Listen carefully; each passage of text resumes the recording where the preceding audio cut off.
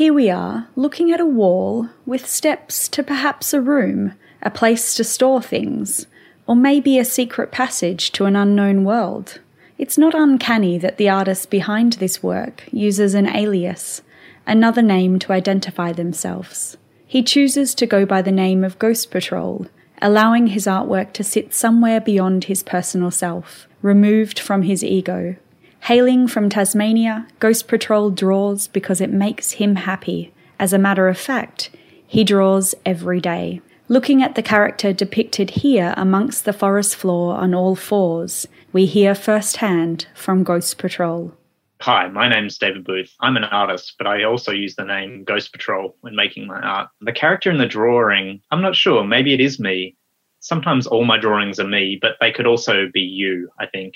I like to leave it open so that people can see themselves in all my drawings. Someone who's calm, someone who's playing around and exploring the forest. There's not really a fixed story, so you have to make up your own mind and use your own imagination to create your own story here.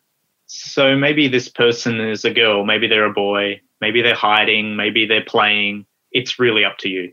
When I'm looking for motivation for ideas to draw, I'm always collecting ideas, photos and references and sketches. I keep them all in a sketchbook, and they are seeds of the ideas that turn into artworks. So when I have to draw a mural like this, I go to my sketchbook and find a drawing that kind of fits the scene, or what would work well in this space.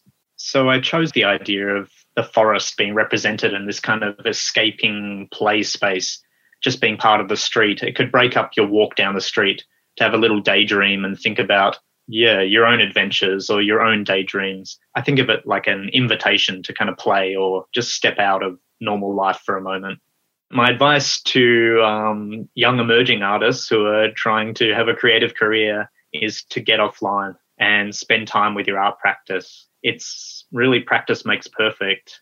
And also the other tip I'd like to give is to embrace mistakes. Mistakes are what make you better, and it's how you learn and make progress. Avoiding mistakes is just like avoiding a chance to learn.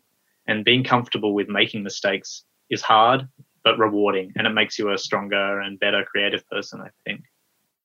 Our next stop is further east along Watton Street. There is a pedestrian crossing 20 metres from here, a safe place to cross the road that will take you directly to Coffee Pot Laneway, destination stop number 3. For more information, visit website wyndham.vic.gov.au/art tour.